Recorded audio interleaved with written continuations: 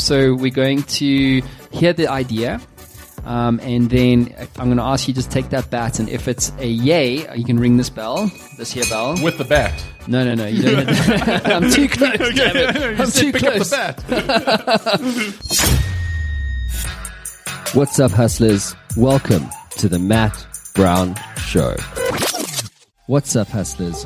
Let's talk about media. So trying to define media is a very difficult thing to do because in today's world, media is evolving so quickly. You know, just for some context, as of April 2018, the total worldwide population was 7.6 billion. The internet has 4.2 billion users, and of those, there are some 3 billion active social media users. In fact, there is a new social media user every 15 seconds. You know, when you consider that Facebook, Messenger, and WhatsApp handle some 60 billion messages a day, this is just a small snapshot of the media-driven world that we are living in. But as much as the world changes, some things stay the same, like making sure that you, the entrepreneur, have a great story to tell on the plethora of media channels that you have at your disposal. One entrepreneur that has seemingly survived all of this change in media and over the last 30 years has been responsible for the production of household entertainment shows like The Shark Tank, Strictly Come Dancing, Come Dine With Me, and many, many others. His name is Duncan Irvine, and he runs the biggest TV production studio in Africa, and by all accounts is a living legend in the media space. In this episode, we'll explore his very personal and quite frankly unbelievable journey in producing some of the biggest shows in the world today. So strap yourselves in for a cliffhanger. So without further ado, enter Duncan Irvine. Welcome guys to another cracking edition of the Matt Brown Show. I have none other than the infamous Mr. Shiny Floors, Duncan Irvine in the studio. Thanks, dude. Thank you for that. No, you're welcome. Yeah. Thank you, bro. So it's interesting that you're here. I'll tell you why, because I spent most of last year trying to get all the sharks from the Shark Tank on the show, and that's now happened. Yeah. And now I'm going deeper. I'm going into the trenches to the guy that actually produces shows like Shark Tank and Strictly Come Dancing. Like, what other shows are people familiar with that you are responsible for? So on air at the moment, we've got Project Runway running on Mzansi. We've got, we're busy, auditioning to start shooting in a couple of weeks' time. Come Dine With Me, 5th season of Come Dine With Me. What a show. I know. Yes, you would have thought so. I would have thought 50 seasons at least, you know, but I'm hoping. No, that's just sad, bro. Don't you get, isn't there like show fatigue? Like, what makes a show like that successful? I mean, come on, dude. Yeah. It's some random people having dinner. No, I know. I mean, the premise is so simple. I mean, it's ridiculously simple. You know, it's not The Voice with spinning chairs and all these wonderful devices. Yeah. Wait. I won't do that. Wait. Okay, go. Yeah, turn and then, you know. Yes. Oh my God, you're amazing. I choose you. So, but what makes it work? Like, is there a formula behind this stuff? You know what it is? The fundamental formula for any show. It's like a drama or anything else. Matt Brown Show? It's casting, man. It's casting. Yes. So that's fundamentally it. I mean, you know, the rest is just mechanics. So on a show like Come Dine With Me, I mean, we spend a lot of time casting, you know, I mean, people apply and everything else, but then we'll literally go to their home, spend the day with them. They'll cook for us.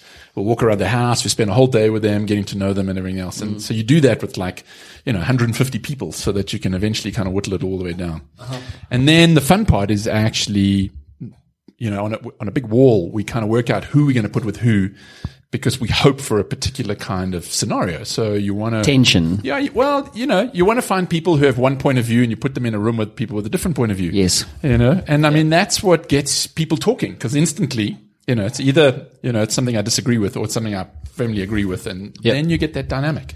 So I love that. So when I do the live shows and so forth, it's like you get Rand Neuner with like Tanya Knowles or someone like that, or Fazam, who's a closet anarchist, and then Rand just being Rand, you know, and like the two of them will just hit it off. Like there's a panel of like 4 or 5 people, but they will literally dominate that whole show because they have different points of view. Yeah. But the reason why that's so awesome is because you get to the truth, right? You get people really quickly. Really, really quickly, and that's where the value sits. So So why don't you take us back? I mean, you've just got such an incredibly distinguished career in media, TV, and we've touched on just some of the shows, but the young Duncan in his early 20s, right, hustling.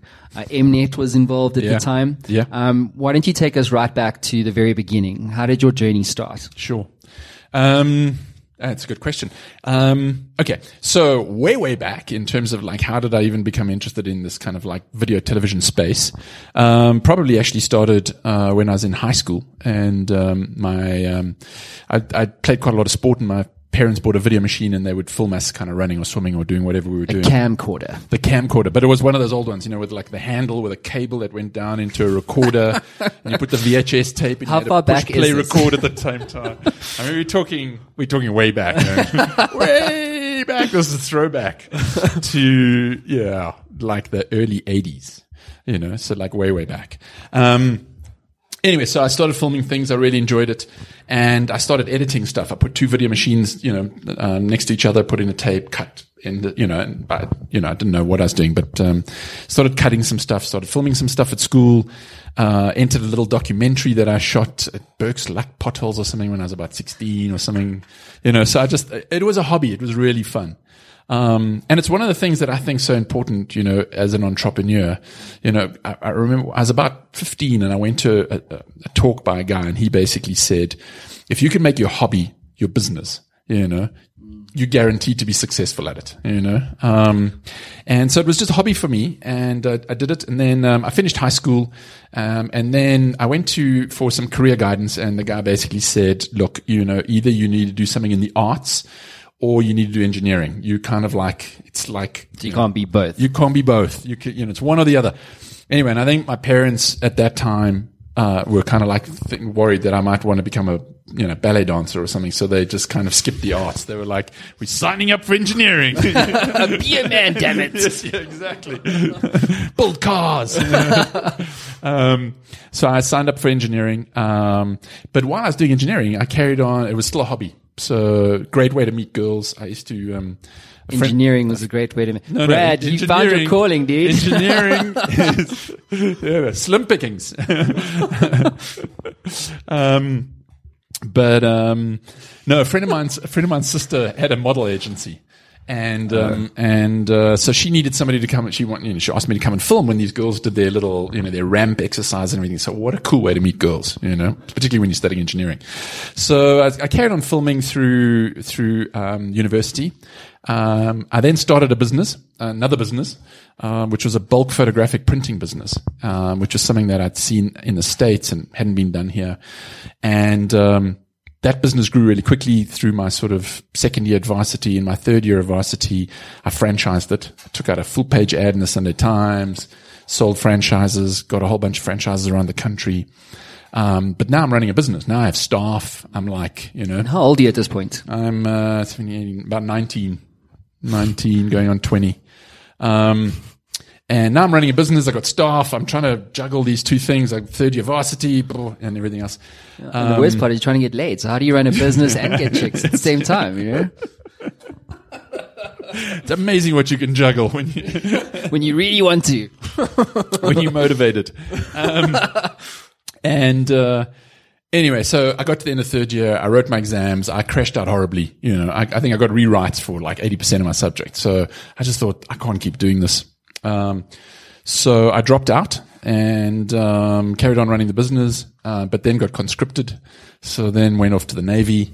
When I got down to the Navy, just coming out of basics, I got called in to see the guy who headed up the naval unit, and he basically said, I see here on your interest it says video. And I was like, sure, and everything else. He was like, well, we bought these cameras and we don't really know what to do with them and everything else. And they'd started like this video unit. And so I joined them, which was pretty cool. So I got to film all over the country. Some of it was, felt like you were embedded in a CNN crew because some of it was not that pleasant. But some of it was pretty cool. So I carried on. So I got to shoot more stuff, edit more stuff. It was really great. And then, when Mnet started, and there were about a year old or so, and I started freelancing to them and got involved with Mnet. So, I mean, that's kind of how it evolved. How Rapid Blue, the business, started was that at Mnet I started about a year into Mnet. I was part of a team. I was the acting manager because I was a freelancer. I couldn't be the real manager. And we had a team of people, small group of us, started with 4 of us and then it grew to about 14 of us. And I did a management buyout. So I went and I built a business model and I went to the CFO at the time and I said, look, I've got a model where if you let me take my whole team out and you loan me some money, or you loan me all the computers and the desks and everything else, I can give you the same, if not better service for less money. So that kind of worked out this whole model. And he was like, looks good. And within a week or two, he said, yeah, we think we can do this thing. So how many people left Mnet to go and start Rapid? Well, we were literally all freelancers because it was basically the Mnet on-air promotion team. We did all the promos that said, watch the movies, watch the sport, that kind of stuff. And all the station design, the SuperSport S, the KTVK. So you guys are responsible for the Ribbon M, the Ribbon M, and did all of that. So that's how the business started. Crazy, man. What was how old were you then after your first management buyout? So I was about 24, I think. Okay, great. 24, 25-ish, somewhere. So you're earning your stripes. At that time, if you cast your mind back, how did you have such a entrenched belief in yourself and to back yourself to pull a move like that? Because, you got to have a seriously decent sized set of cojones to basically go to Mnet and go, okay, bro, I'm taking literally your money while I'm freelancing for you. It's like Mav coming to me and going, hey, give me $1 million or whatever. I'm going to take 10 of your stuff and I'm going to do a production creative studio called Digital. Just crazy. Yeah. How did you, where did you get that sense of belief from? For most of us, time is what we want most, but what we use worst. So why not let Digital Kung Fu make the most of your time by letting us market you, the brand behind the brand. Check out digitalkungfu.co.za to get your hands on our curated content packages specifically for busy entrepreneurs. Look, I think, I was listening to your podcast with Kim, and right at the end, you were talking about, essentially it's the, are we born with it or is it something we can learn, And I think you said that you don't believe that, you're born with it. It's certainly skills that you can learn, but I think, look, the first time I tried to sell something to somebody else who wasn't my family, I was about 5, so, nobody taught me anything, You definitely fall into the born with it. Yeah. I grew up on a farm and I went and fished, caught fish in our little farm dam. I'm pretty sure I probably cooked them alive, but anyway, put them on a fire, hung them up on the barbed wire fence, sat next to our little farm stall, and when people pulled in to buy citrus and things like that, there I was sitting on my little brick trying to sell them fish. Okay, buy my fish. I will be independent. I was probably 5 or 6 at the time. That's crazy, man. But also all the way through high school, man, I ran so many. Primary school, I probably ran 5 or 6 different little businesses. So hang on, wait. Let's talk about your parents here because they must have been instrumental in that, right? So, I love this question, but what was the greatest lesson your father ever taught you? So I had a really interesting parental dynamic in the sense that my mother was very much the entrepreneur. So she was starting businesses kind of left, right, and center. My father was like, he was just the consistent. He had a job. He worked for a big organization. He was in management. So he was the annuity income. He was the regular. Every month we know we're going to get X. The safety net. And my mother was like, doing her thing. So, I grew up on a farm. My mother started a wholesale nursery, and just grew it and became a really good kind of business. When we moved closer to the city, because it was just getting harder for my brother and my sister and I to go to school and do sport and stuff, traveling like an hour to get to school every day. She started an estate agency. She opened one of the first, video rental businesses, there was a bunch of things that she was doing. So I think that's the kind of dynamic. So she was always kind of pushing the envelope. Do you think you take more after your mom or your dad? I think I've got a bit of both. Okay. I got a bit of both. And I can see it, I mean, my mom, as I said, she's incredibly multi-talented. She used to watch TV and type and knit at the same time. She had like an electric knitting machine going with her foot on the pedal. She'd be typing like 100 words a minute, and she'd be watching a drama series, kind of like every now and again looking down. And cooking dinner. And she, and I guess what I get from her as well is just like a low, I get bored quickly, with stuff. And, so she's done everything, man. She, learned to play guitar. She did wood carving. She painted. She, just whatever. So do you think you model a lot of your behavior on what you saw her do with starting all these different businesses and stuff? I mean, for fuck's sakes, you were 5. That was when you started. And then by the time you even graduated from high school, you were like seasoned. Yeah. You probably started almost as many companies as I started when you were 19. Yeah. I'm 39. You know what I mean? Yeah. I mean, look, I think the great thing is that they also just indulged everything, I mean, even when I was in high school, I started a bicycle repair business, and I made a sign, man. It was like 3 meters wide by 2 meters high, and I stuck it on the front of our house.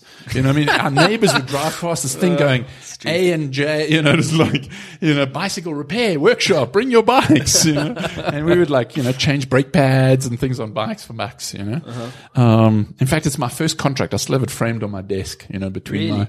my partner and I. He was my neighbor. We were both the same age. The little thing that said, and if you cheat me, then stuff like that. Like a 4-line typed on a typewriter, signed by him, by me. If you cheat me, I'll let the air out of your back wheel tire. One of those, man. Oh, that's hilarious. But it's, so, and they just indulged it, they just let this ugly damn sign just hang on the outside of the house, for a year, And, so from that point of view, I think it was really great that they were just very encouraging of it. Yeah. Cool. So Mnet, yes. Right? So there you are, Rapid Blue. I mean, how did you begin to start to scale that? Like, what was back then TV, radio were the two main mediums, still are, I guess, ironically enough, despite how much the world's changed. Yeah. And you're doing a TV production company. You're young, you're ambitious. I mean, did you really know what you were doing? Because just to give more context to that question, it strikes me that because you've started so many businesses, a lot of it was just, I have an idea and now I'm going to start this thing and I'm going to work it out as I go. Yeah. So look, I mean, I think that, I actually put quite a lot of thinking into doing this buyout. I mean, I built I built a real business plan. I knew what my costs were. I knew what I could charge. I modeled up different scenarios because I had to find a way to justify to Mnet, the organization, that this would be good for them. Now, I mean, they were paying us as freelancers, so there's going to be no differential in terms of cost of people. So I had to work out, like, what are the other costs? So we're taking office space, we're using aircon, we use your photostat machine. I literally had to build a model that, that proved that by letting us go, it would be better for them. I think a lot of that kind of thinking came from, probably between, I don't know, when I was probably about 18 to 22, excuse me, spreadsheets had come out, so I taught myself how to use a spreadsheet. Spreadsheets lie. Like most entrepreneurs, if I drag this cell this way over 12 months, I'm going to make 12 times the profits. Never. No, so it was that. I mean, I've always been a prolific reader. So I used to, there was this other business that I started, which was, I worked with a friend of mine on, where we used to bring magazines in from overseas, by the container load and sell them by weight at flea markets. So you'd pick up magazines, put on a scale, you just pay for the weight. And I can tell you the story of that. There's a whole backstory of why that was a good business. But and in the end, CNA didn't like us, so they shut us down. What do you mean they shut you down? Well, initially they really didn't like what we were doing because we were bringing in international magazines. So they were bringing in international magazines. Our magazines were like maybe a month older than their magazine. But we were selling it by weight, which was, I third of the price to the list price that CNA had on shelves. And the reason we could do that is because we were buying the magazines as scrap. So in the UK, when they took all the magazines off the shelf and they sent it to the pulper, we'd go to the pulper and say, just bulldoze all those magazines into containers and ship them to us. So we were buying magazines by the weight of the paper, and not by so we weren't paying for the brand or anything else. Anyway, so when they couldn't shut us down, what they did is they got a hold of all the suppliers in the UK and said, you got to shut down this loophole where these guys can buy the magazines. And so that's how they shut us down. So just before we dive into quote of the day, how long did that last? That particular venture? About 2 years. About 2 years. And what happened? Well, we grew it. I mean, it was in a number of flea markets. Then we opened retail stores. We had about 5 different retail stores. We called it Euromag was the name of the business, And you would come into the stores and it was just tables, like trestle tables just piled with magazines. You just wade through it and there was just like a till and a scale, and that was it. It was that lean and mean. Is there a business you haven't started? Okay. Guys, so quote of the day. Why don't you walk us through this one? Stay with us. We'll be right back.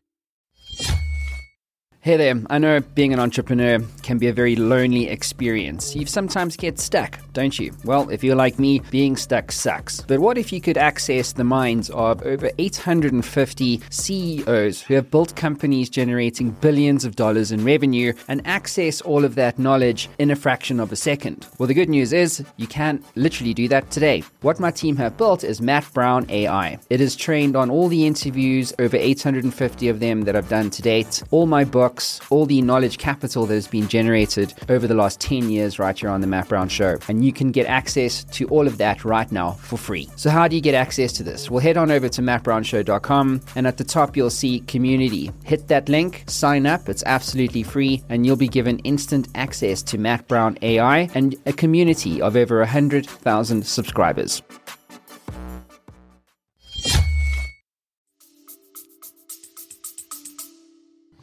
All right, so proximity is power. And the smiley face. And Don't the forget the smiley smiley face. face. That's a very pretty smiley face. Yes. Well done.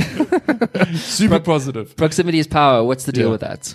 So the deal with proximity is power is that is the fundamental concept that you are the average of the 5 closest people to you.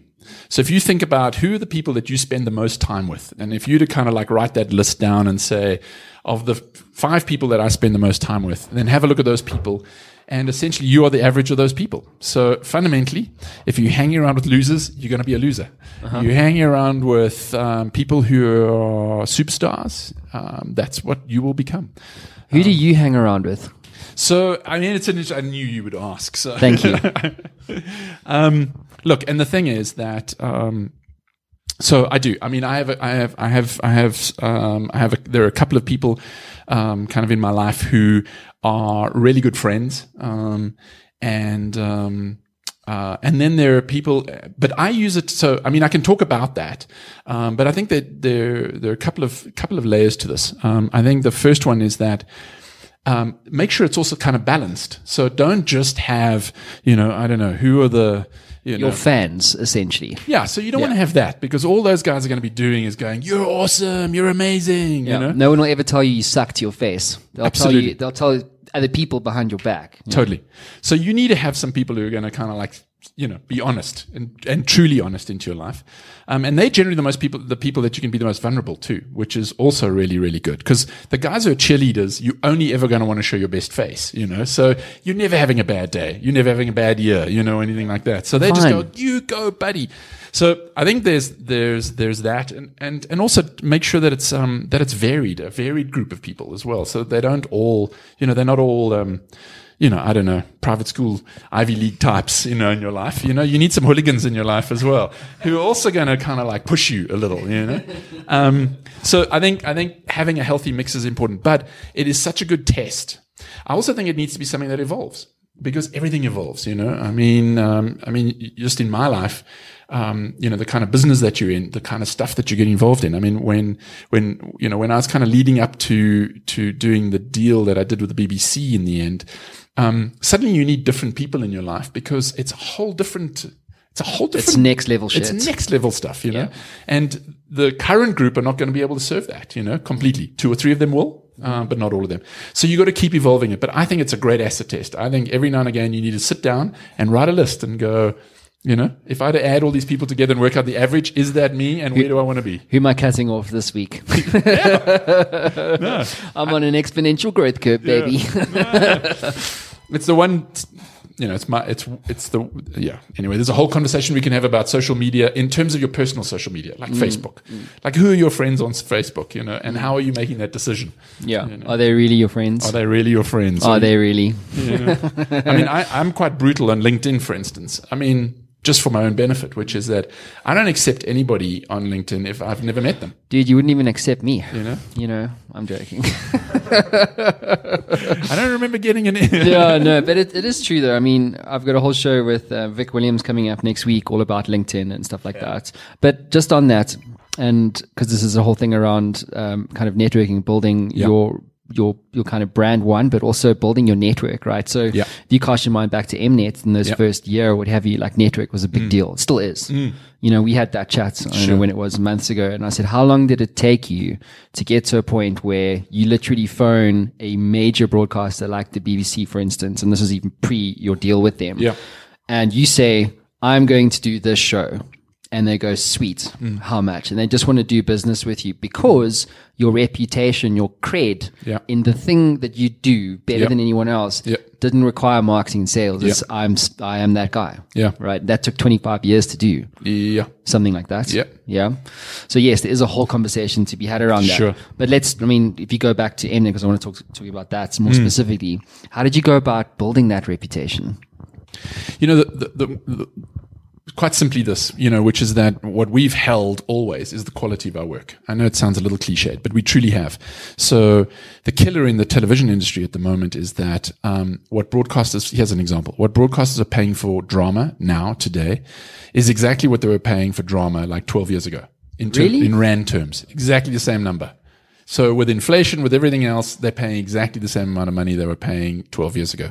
The killer with that is that there's only one thing that can suffer, which is kind of like, the sort of quality of your drama.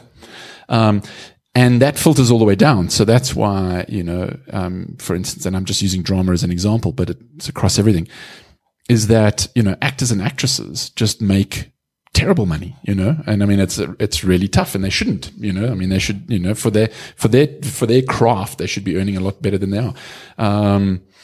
Florence she did a feature article in the Sunday Times, I think it was now on Sunday, just talking about exactly that, as just literally pleading with the broadcasters saying, you've got to put more money into the stuff because why don't they though? I mean, if they're paying the same rand, that they paid 12 years ago and they're getting the same result, but now they're getting scale from it because obviously media proliferation and stuff. Yeah. Like why? Like why aren't they, doing that? Like what's stopping them? So because it's simple supply and demand. So what's happening is that there are, there are two strategies to it, but the one is that they're still finding small production companies, who are trying to break in, who will do it for that price, and I understand that because what they're doing is they need to build a bio. They need to get a show on their books, and everything else, and they got to build their business off the back of that. What I'm starting to see is a little bit of a trend in television at the moment as well, is because there's some pushback, as well as that some broadcasters are almost kind of breaking it down a little more and starting to say, okay, we're not going to hire a production company. We're just going to hire an executive producer, like a showrunner, and then we'll hire the line producer, and we'll put it all together. And so effectively, they're producing. So we're starting to see a little bit of that kind of coming through. But it's also an economic reality. I mean, the SABC essentially are almost out of cash. It's not a big surprise. It's not a big secret, it's in the press, it's everywhere. But they're flowing that down into production companies. So they sent out a letter saying, we can't afford to pay you this month. So production companies are having to go and raise money, bond their house, do whatever they can. So we're a digital production company that's focused on talent. Weirdly enough, and the reason why we're focusing on talent and kind of marketing the entrepreneurs behind the brand, the talent on the shows. And do you know Chris Jaffer? So very well. He's one of our clients. We did a deal with him yesterday. Brilliant. So he's doing like top billing and this whole thing where He was our host on Dancing with the Stars. there you go, the first season, right? Yeah. And then he's doing this thing now called The Longest Date, which is like where Bachelor meets Fear Factor. Sounds horrible. What people will do for 50K. But it's interesting content, right? Yeah. But all of this stuff, idea is worthless unless it's executed. And in the media space with TV and digital talents and stuff like that, I mean, I keep getting told by people, production's a zero-sum game. Do you believe that that's true? And if it is true, what should we as Matt Brown Media Digital Kung Fu look out for in the production space? I mean, is it a zero-sum game? So, look, and we're using South Africa as a context because, you know, I mean, you can't compare. You can't compare. No. So you can't. So in terms of South Africa, I think that, look, in our business, the only thing that's kind of like one of the key things that's kept us alive is diversification. So we don't make all our revenue just on commissions, waiting to get your broadcasters to say, "Hey, make me a show." In fact, that's kind of a third of our business. So we've got we do business for international broadcasters. We do we build big production hubs down here for international broadcasters. We do long form television. We do short form television. We do branded entertainment. So we're dealing directly with media agencies, and so essentially our sources of money comes from brands. It comes from broadcasters. It comes from international. It's a whole. The whole kind of range, and that's what's kind of helped us kind of get through it. How do you approach that though? Because so for us, we do talent, we do brand films, we do events, we do conference brands, which is going after sponsorship cash, I suppose the same money that you sold, just at a much bigger ticket. So when an entrepreneur is listening to us right now and goes, holy shit, I need to diversify my revenue streams, how does he go about approaching, identifying what is the right revenue stream? Do you grow where you planted? Do you diversify completely into adjacent markets? Like, what's your experience there? Yeah. Big one. Big one. Big one. Look, I think you need to play to your strengths. We spoke a little bit about kind of what differentiates us, and I said it's a bit cliched, but quality. And we absolutely held that. So we turn down work, if we don't believe that we can deliver it at the level that we think we can deliver it at. And as a result, so that's part of it. So part of it is that when we walk into brands, and I put up the shows that we do and everything else, everybody sits there and goes, "Oh, I know those shows. I've seen those shows." And you're really halfway through the door. Now they have confidence, they go, "Okay, these guys know how to make content," So, and that's exactly how I grew it internationally, but I had to get on a plane. I had to go overseas. I had to spend, I've been traveling to the markets in Europe for, nearly 20 years now. I mean, you had a New York-based production studio also. I mean, how different are we talking actually when it comes to production specifically? When you look at South Africa and America, is your whole process different? Is the way that how different is it internally in the business, but also externally? And now a word from the Daily Hustle. Hey guys, so earlier this week I was interviewing Jen Su. She is a pop star, socialite and master network, and even an author, all about the subject of a personal brand. And what really jumped for me was the incredibly strong connection to the media, however you choose to define that, whether that's social media, earned media, or whatever. But my point is that the role of media and personal branding is unbelievably powerful. And I will say that since I rebranded my own show from the Digital Kung Fu Show to the Matt Brown Show, it really did 10x my audience. And even now it's led to the formation of a media company, Matt Brown Media.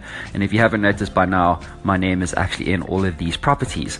And so personal branding can really go a very long way to building your own business. And so what a lot of people don't actually realize is that once you produce the content, where you put it is as important as what you say on that platform. So for instance, you can really feed the media machine to help further scale your personal brand.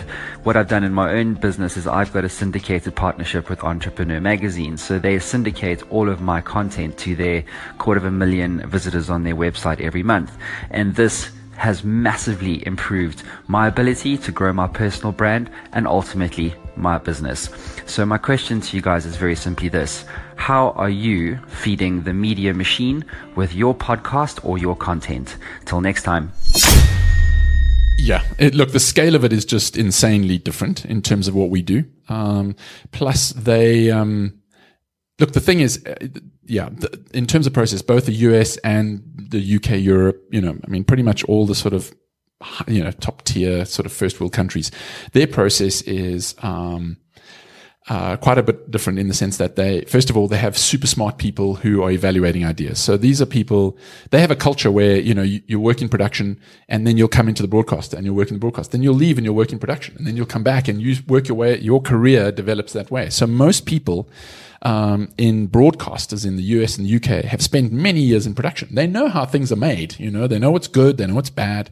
And sometimes that's the challenge here. We've got lots of people here who don't know, who've never worked in production. So they came in and they worked their way up at the organization and now they're working with a production company, but they've never actually produced anything personally themselves. And that's a challenge. So, you got to, to navigate that. And most of them have got, high enough EQ that they kind of recognize that if you are arguing firmly enough about something, you're probably right, and they should probably take a bit of a risk on you. And most of the guys are like that. For instance, at the moment, we're working with Mnet on The Bachelor. So, we're busy casting for The Bachelor at the moment. And that team that works on it from the Mnet side of things they've produced, they maybe not available, busy that day. Too young now. You're too young, damn it. You got to pay your school fees, bro. Yeah. Cool. So let's dive into Knockout Punch. So Duncan, your top tip, dude, for entrepreneurs. What's that one? My top tip for entrepreneurs. Come on, can be anything, man. The thing that you potentially think is like a thing you've applied in your world that will work in theirs.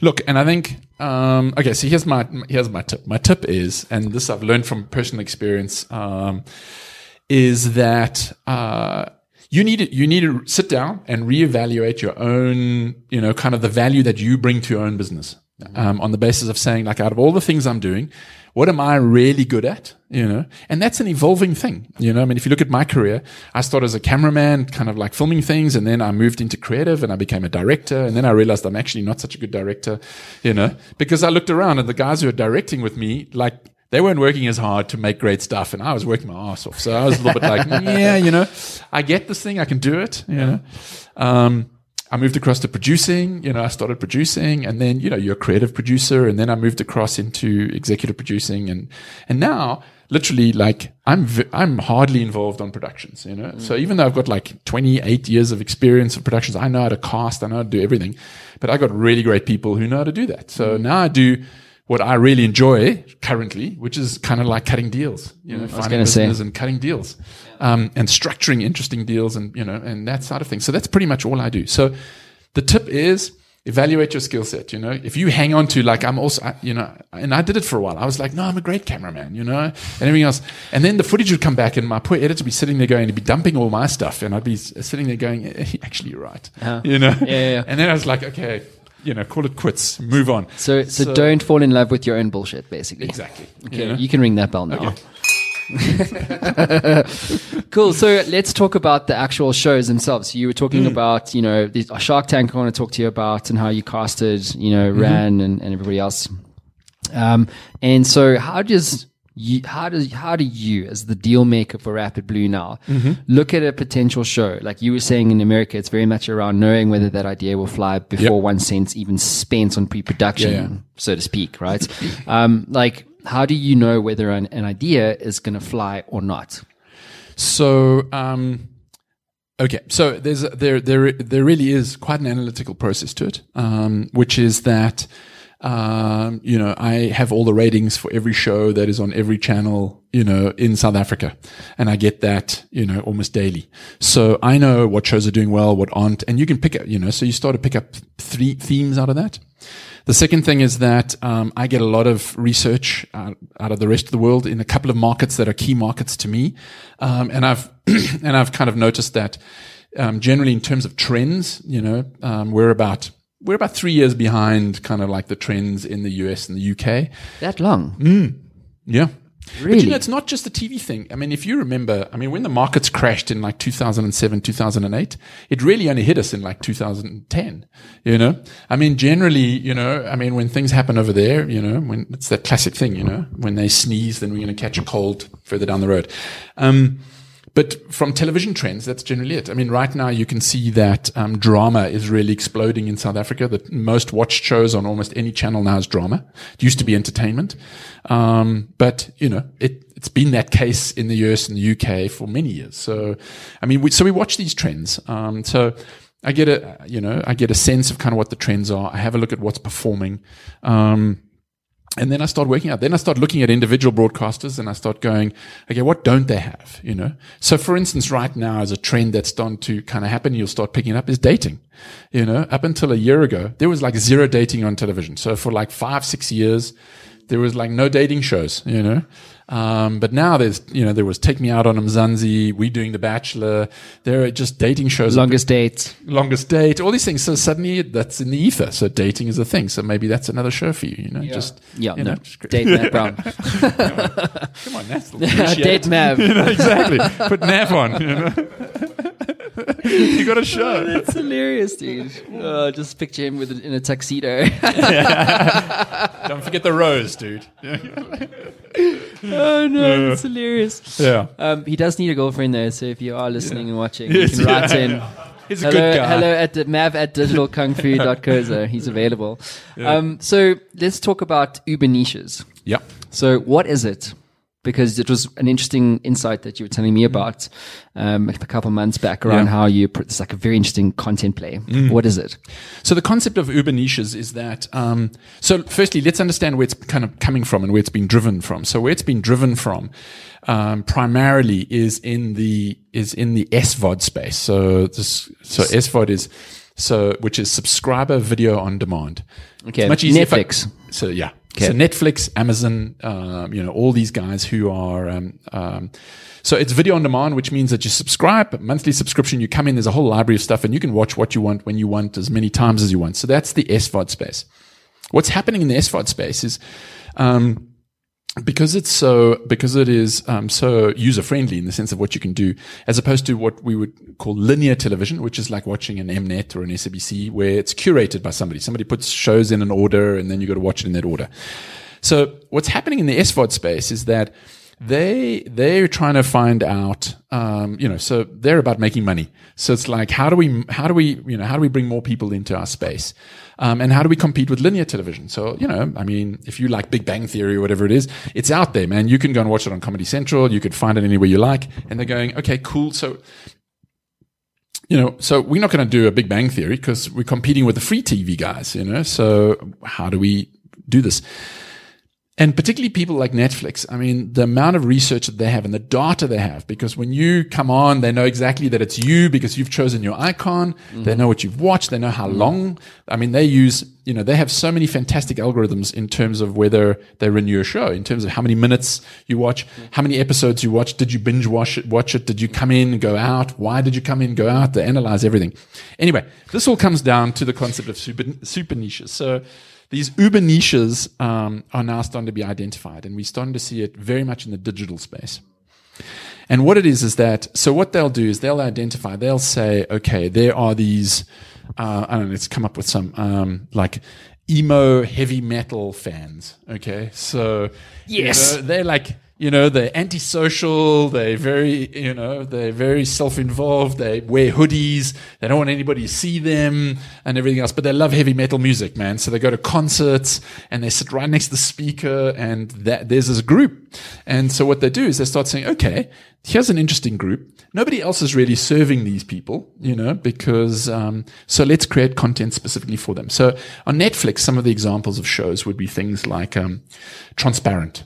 So how do they're the first people to do a show about transgender, and have a transgender lead, in the show. Totally. Or Mr. Robot. Like Mr. Robot, if you're a hardcore hacker and you love that world, that's a show that like seriously ticks every box for you, Nobody else is making shows like that. There was Black Hat and a couple of things, but they're very vanilla Hollywood. So they're making shows for these Uber niches. And I think that's the kind of space. I think podcasting plays to Uber niches, But what podcasts is talent. It's Yeah. about the talent that makes Totally. it work. Yeah. Totally. Yeah. You know, I'm, I mean, yeah. Yeah. Yeah. Yeah. Yeah. You know, yeah. Yeah. but Yeah. but Yeah. sometimes it's the topic. So New York Times did the thing called the Caliphate. So there was a 12-episode podcast called The Caliphate, which is all about, it's one journalist's kind of really trying to understand ISIS, and it's probably one of the most powerful podcasts I've ever listened to. It's What's like your- a drama series. Dude, I was what- crying in one episode. Were you? Yeah. Oh my When you God. find out what happened to the Yazidis, it's just Yeah. like, I was like, you've got to be, it's hardcore. What's your favorite season show ever? Come on, I have to That's ask too you. hard, man. Come on, dude, pick one. Of First one comes to mind. Go. television. Yeah. Jeez, I don't know. Netflix. I don't know. What are you watching? I watch so What are much. you at the watching moment. right now? Well, what I'm watching right now is also just tied into what's kind of current and happening right now. So I'm watching everything from Handmaid's Tale, Mab's nodding his head in approval. Cool, dude. So let's dive into the Injustice League. Injustice League. My favorite part of the show. We can clear these cups away. So Duncan's got swinging some shit in the studio. So Duncan, what is the one injustice that you see in the world that you feel you just want to get off your chest right now? Well, and look, fundamentally they're a bunch. I mean, there are a whole lot of them. But I guess right now, and mainly because I think it's also because it's it's happening right now, and I know it sounds a little cliched, and I think it should be everybody's, is corruption. Totally, man. I see it, broadly in my business. You kind of pick up on it every now and again, not so much in South Africa, but, in other parts of Africa. But fundamentally for me, I mean, just the impact of corruption just on South Africans, and I'm talking about the poorer part of South Africa as opposed to, anyway, it is right now it's the thing that is like Okay, good. making me angry. Are you feeling pensive and pissed off and Not angry? pensive, just angry. Just man. fucking angry Just right now. angry. That's what we want. Okay, cool. So we've got you in the right mindset. You can Yeah. put your mic down for me. Okay. So in what are we this doing? in this box, I have some corruption coins. It's a new cryptocurrency that we're launching on the show. Corruption coins. It's crypto. It's making me really worried. Corruption cryptocurrency. So my son's been in there, so he's already eaten that's a lot awesome. of these crypto coins. Can I reach in and take one of these? You crypto coins can, out? but what we're going to do is we're going to pour all of these out Okay. over there, like so. So this won't fly off the table, so you're good. You can put your mic down. I'm going to move this chair back so you get a bit of a free arm swinging space. And then I want you to... By the gonna way, be cathartic. just full context here. So Duncan said to me, we've been talking about some other stuff, and he was like, dude, I was like, yeah, show's got to be informative, educational, entertaining. And he was like, yeah, but 80% entertaining. And that was why the Injustice League exists. So thanks, brother. Appreciate that. Pleasure. That's all your fault. And that's why you're here. So this is going to be a very special Injustice League. So you can put your mic down, and then you can just smash the hell out of these corruption coins. Because I And think... do you know that this is a trend? Hey? What's this? Have you heard? I mean, so in television and in the world, is these, there were the escape rooms. There were like for You mean team like- building, you'd go into the room Oh, and you yeah. find the clues to try and escape. Well, the new one is like these anger rooms where you pay like an hour and you go in there and you can just smash everything in Seriously? the room. Yeah. They've even got statistics of like what people want to smash the most. And it's printers. Printers are the thing. Yeah. You pay and you come in, you say, I need 2 printers, man, at least 1 photostat machine, like a mannequin that looks like my ex-wife, and a couple of and they stock it, and you walk in there and you smash the place to pieces. And now they've turned it into a TV series. Do you want to smash this? No, because that just looks as scary as anything. Do you? man. This No, is it's look at like- this. This is our corruption dude. In fact, you know what? Let's smash. You can smash the coins and the corruption man here. So there you go. There's your bats. You can put that mic down, and then feel free just to go to town on it. Hey, I want to get at least 3 good strikes from you. Okay, go 3. Yeah, please. Okay, go. Just lunge it, bro. Lunge it.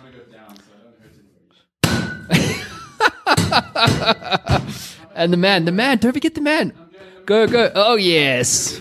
Cool. Thanks for that, bro. Appreciate it. Anybody want some crushed crypto chocolates? I'm going to have a bit of Get chocolate. some chocolate? Thank you very much. Let's bring your chair back on over here. Yep. Cool, dude. So, I want to talk to you about Shark Tank specifically Sure. because I think it's very relevant for my audience. Yeah. I mean, In your view, was it a success? Is it a success? Absolutely. When's season 2 coming? So soon, I hope. So here's a fundamental thing, and it gives you an indication also of. Let me just swallow my chocolate because That's not bad, actually, after No, you exactly. smashed it with a baseball bat.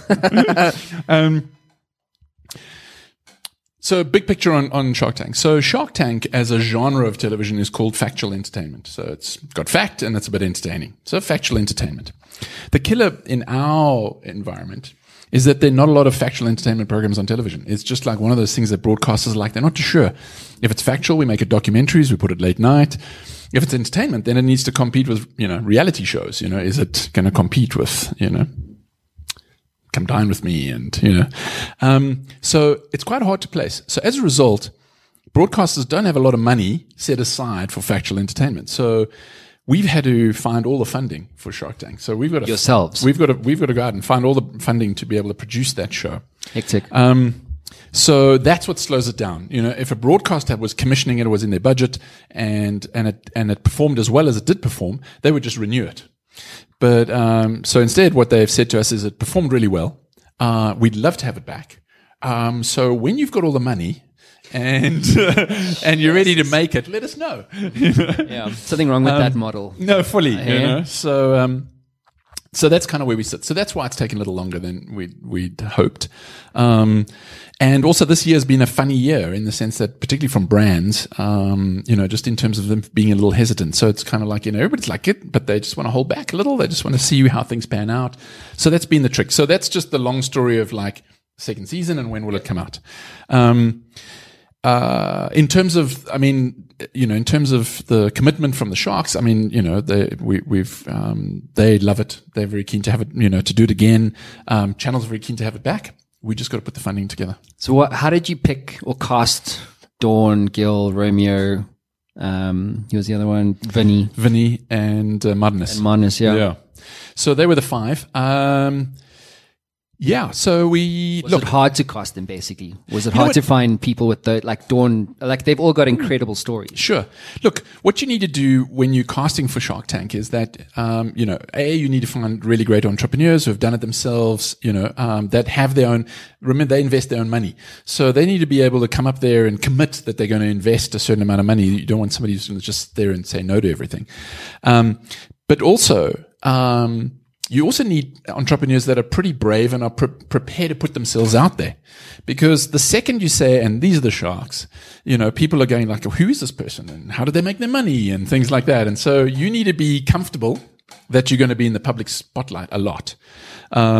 So often people are kind of a little bit like, not for me, thank you, Nervous. Live Nervous. TV. Well, it's not necessarily live, right? I mean, you can make mistakes. No, exactly. And we edit around things. This is live. This is live, What do you think about live TV? Is that a reality? I mean, in terms of factual entertainment. So, because where I'm going with this is, if you take my show, right, and if we had a backer who believed in this thing and the audience and what we were doing, and we could create a TV quality broadcast, which this isn't yet. Yeah. But if it was possible and there was a backer and this was a factual entertainment show and I was able to get, thanks to the backer, essentially any big name entrepreneur into a studio to come and do this thing, is there a place for digital shows like the Matt Brown Show? Do you think, when is that tipping point coming if it hasn't arrived already? So soon. A number of the broadcasters are starting to look at, so there are 2 components to it. The one is, is it is it short form television or is it long form television? So is it half-hour shows, 1-hour shows? The trick when you start getting into half hours and 1 hours, then an interview scenario like this, if you think about what's on television at the moment, there's hardly anything like that. Yeah. So you then generally go into daytime or you go late night, depending on the tone of the show and who you bring in. Or you go on to more factually orientated shows. So then you go into CNBC or you go into, one of those kinds of shows, those kinds of platforms, because that's what they are built for. Totally. So that's the tricky part, is kind of playing the space. In the shorter form space, I think that is opening up more and more, and aggressively, in the sense that there's more and more opportunity in that space. And I have no doubt that quite soon you're going to start seeing some short form content on people like Showmax, and because you can see it. I mean, even on Netflix, they run short form, particularly in the factual space. They'll have 10 minutes, 15 minutes, because on SVOD, nobody cares on the duration. It's all about the content. Totally. Yeah. Are you feeling lonely on your entrepreneurial journey? Well, it doesn't need to be that way. Check out the Daily Hustle Telegram group powered by The Matt Brown Show and connect with other hustlers from around the world. Okay, let's get some Q&A. Oh, we're not doing Q&A, we're doing Pitch Mr. Irvine. Okay, cool. Duncan's tucking into some more chocolates. So basically, I thought it'd be really fun to have a segment called Pitch Mr. Irvine. So I went out on social media prior to the show. I said, hey guys, if you've ever wanted your own TV show, now is the time for you to pitch it. So let's do this. Mav, where you got your mic? Cool. So we're going to hear the idea. And then I'm going to ask you just take that bat, and if it's a yay, you can ring this bell, this here bell. With the bat. No, you don't. I'm too close. Damn it. I'm too close. Pick up the bat. But ring the bell if you like the idea. Okay. And you can just hit the ball off the table, throw it at Brad if that's better. Throw a coin at him. Just so that we normalize this for everybody about pitching shows, that the chance of me saying yay is about a 1 to 3 shots. I'm going to put 3 nays.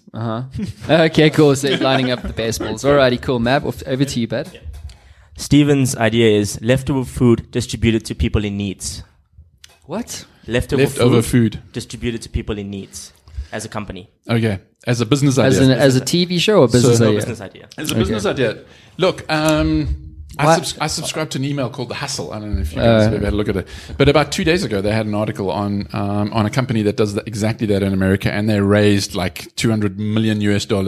So I would straight away say, I think there's an opportunity. Again, I'm going to use my 3-year kind of trend analysis and say, maybe not now. Okay, so let's bring that back into context. So a reality show about a business that does that. So that would be a no. So you can throw that ball at Brad. No. Good catch. Harder next time. Okay, Brad's invincible, dude. All right, cool. Okay, TV shows. This one's from Mav. I think he works for Matt Brown Media. His TV show idea is called Meet a Hustler. It's a random sort of setup where you meet a hustler you haven't met before, an entrepreneur. You come there and he advises you. You can have coffee, and it's a TV show. Like half an hour, and just talk to you, tell him your idea. So, I think there's a space for that. Yeah. I would tweak that a little. I wouldn't make it a coffee. It's too static. If this person is already an entrepreneur and they're already running a business or they're a startup, I would then shoot it in their space. Because often when you're just walking around having a look at stuff, you'd be already going, okay, you got 12 people. Do you really need 12 people? Whatever it is. So, it's, I would do that. But it's, there needs to be some jeopardy in it, so if it's going to be a reality show, there needs to be some jeopardy. So it can't just be an interview. It needs to be either, the guy's got some money and he's prepared to invest, and so he's now going to decide whether he invests or not, and you either get the money or don't get the money. There's got to be some kind of level of jeopardy. Yeah. Or a carrot and a big stick. Yeah. I think people's got more business ideas though than reality TV shows. So okay, well, let me business ideas. Okay, so you can just ask the guys to submit some stuff. So I have one. Okay, you ready? So this is gonna rock your world, dude. It's a total home run. Okay, I've seen this happening. This is gonna go international, 180 countries. You ready for it? Okay, here it goes.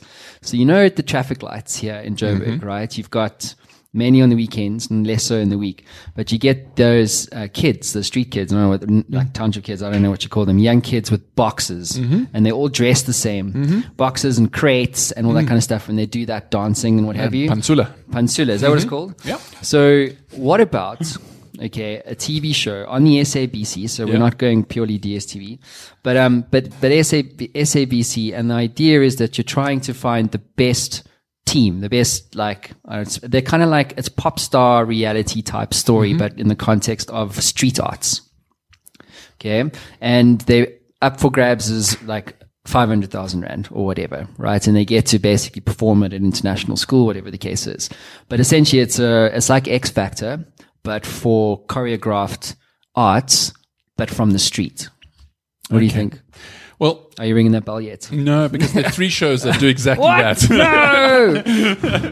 No! So just in different kind of forms. So, so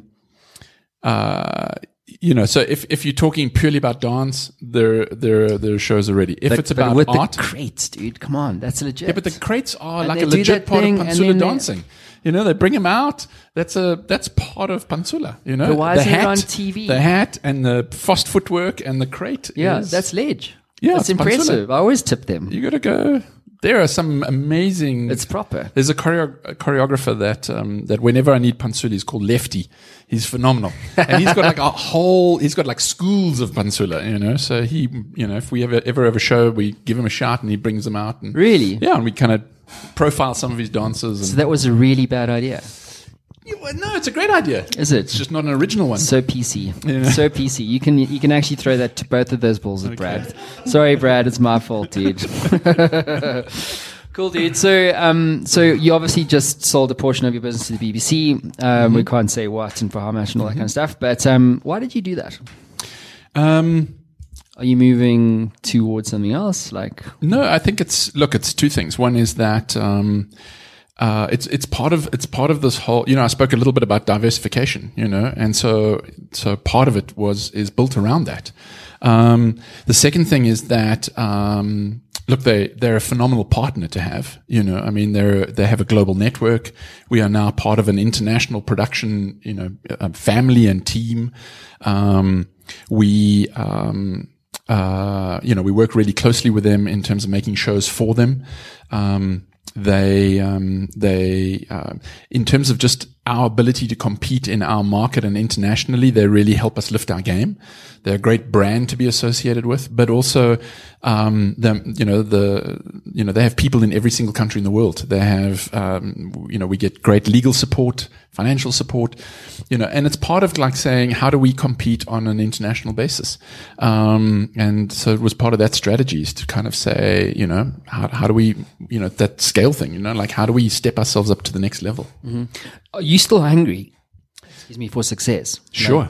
You got fire in you, right? Yeah, absolutely. What motivates you?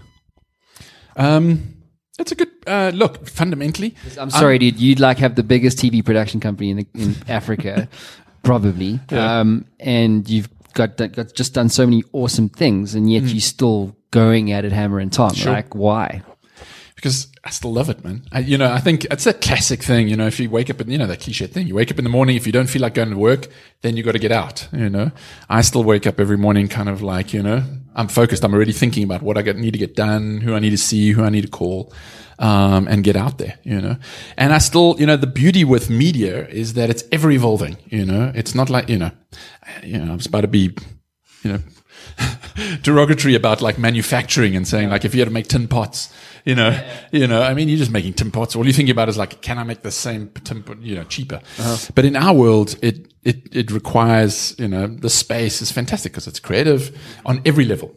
Business deals, how you structure things, how you finance things, the people that you bring on board, the talent you choose, everything of it, every time it's new. So every time you do a new show or a new project, everything's new, So you've obviously every entrepreneur has made like countless number of fuck ups and mistakes on their journey. Yeah. Like what's one that really jumps for you as a real like, oh my god, I can't believe I did that, and one of those whoopsies. And what did you? If you could describe what that is and tell us like what did you learn from that personally? Sure.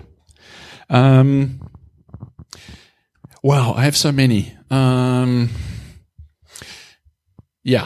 So maybe let's just talk about like in the last couple of years, go as for it. opposed to the litany of kind of failed ideas. All the and other failed ones that businesses. have molded together to create that thing that keeps you up at night. No, because you know what the thing is, if you don't learn from a mistake, then you really are an idiot. So hopefully there are none that are repetitive mistakes.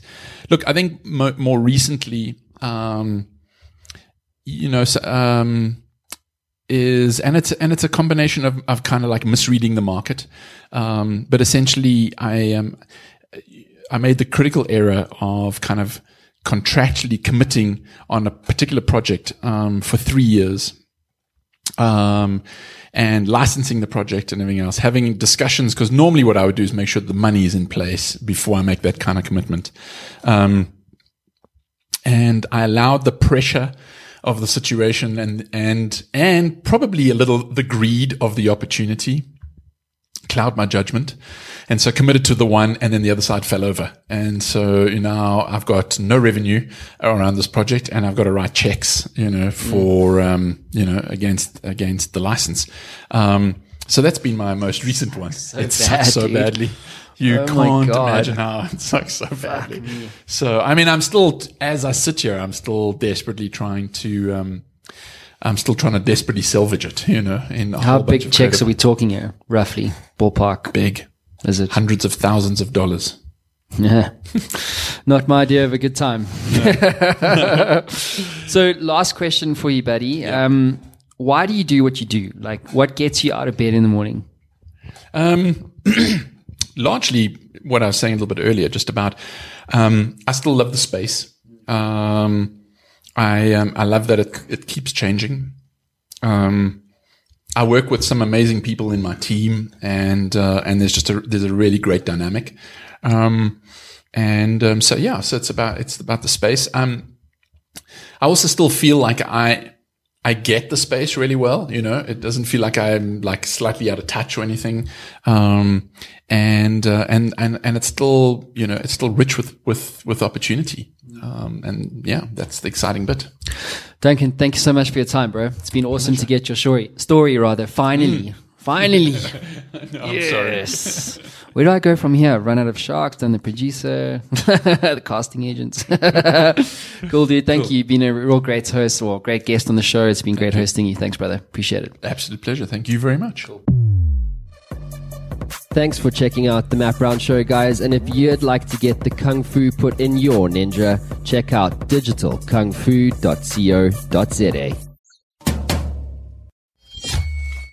Ever wanted to become a best-selling author? Well, I'm in the influence business, and I work with business owners and CEOs and business leaders to help them scale their influence. And we do this as a team by helping you to become a best-selling author, sought-after speaker, and industry influencer in only 30 days. My team and I have developed a system that delivers a best-selling book and a launch campaign 300% faster and at 50% less cost than anyone else in North America. This system is incredibly efficient. One of my clients, Haiku, went from a 2% share of voice globally to an 11% share of voice globally in only 7 days. If you'd like more information, head on over to showworksmedia.com for more. That is showworks with an X.com.